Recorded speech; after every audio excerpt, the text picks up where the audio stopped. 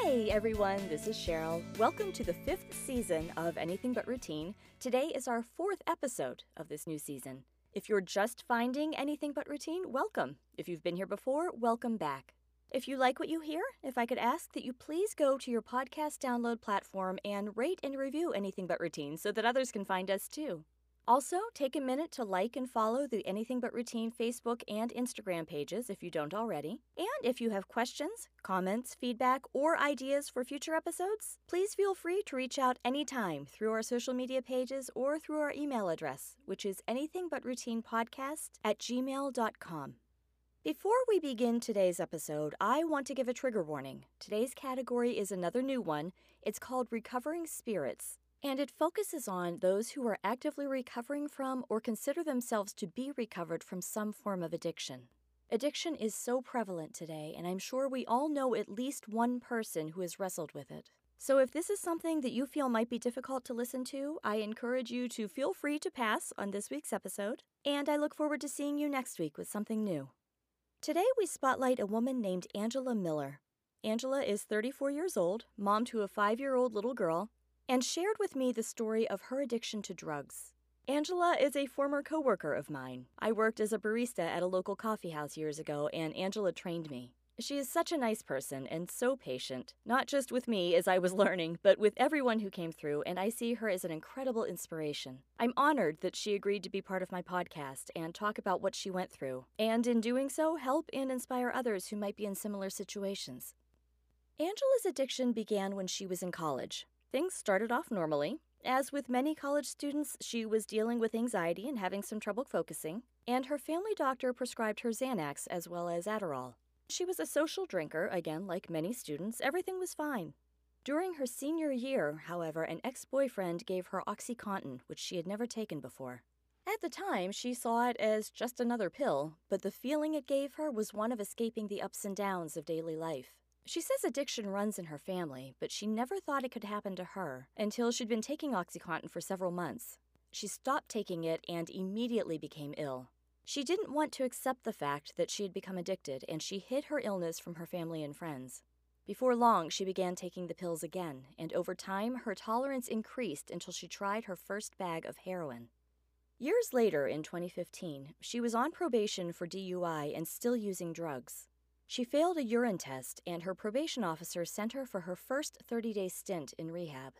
While in rehab, she learned that she was pregnant with her daughter, and she was instantly overwhelmed and terrified. Not only was she attempting to cope with drug withdrawal, but now she was also faced with the prospect of raising a child as a drug addict. But she rallied. She successfully completed rehab and spent the next month clean and drug-free, until the day came when a friend of hers had heroin. "Don't go anywhere. I'll be right back." Welcome back.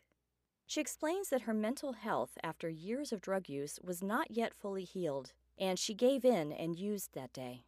The following morning, her probation officer came to her home and knew immediately that something was wrong. She gave Angela a drug test right there. Angela tested positive for opiates and was also in possession of 3 bags of heroin. This time, for violation of probation, she was sent to jail. She spent 6 months there, and she told me she recognizes now that it was the best thing for her. She had plenty of time there to reflect on the path she'd gone down, and she knew that she needed to get her life together for her daughter. She was 8 months pregnant when she was released, and she began outpatient rehab, going 3 times a week for the next 5 months. There, she learned healthy coping mechanisms, working with counselors about triggers and who taught her how to deal with them. She cut ties with toxic people from her past, which she says was one of the things that helped her most. Even if some of them were members of her own family and it was difficult to do so, she knew it protected her and kept her from returning to her old path. She surrounded herself with new people, busied herself taking care of her new baby, took up cooking and working out and taking walks, and she is now completely drug-free. She says she's learned that she doesn't need drugs to have fun, that, quote, "True happiness comes from within, and you have to love yourself before you're capable of loving another human being," unquote. She says she can finally say that she loves the person she is becoming. And she also loves her daughter, who she calls the light of her life, as well as her fiancé of 2 years, who she says is a huge positive influence on her. Quote, "When you're on drugs, you don't feel true emotions. It makes you numb. I'm finally able to feel what true happiness is," unquote. Angela is currently saving to buy her first house and is considering returning to school for radiology. And she says she would also love to one day have a career that helps others battle their own addictions. I asked her what advice she would give to those who are struggling as well as to their loved ones. She encourages those fighting addiction to reach out for help, and for those who love them to be there for them, listen to them, and also encourage them to seek help. Quote, "Overcoming addiction is something that you have to want to do for yourself. No one can do it for you. Anything is possible if you truly want it. You have to want it, or else you'll end up back where you were. I thought I could never get clean, but if I could do it, I feel anyone else can." Unquote.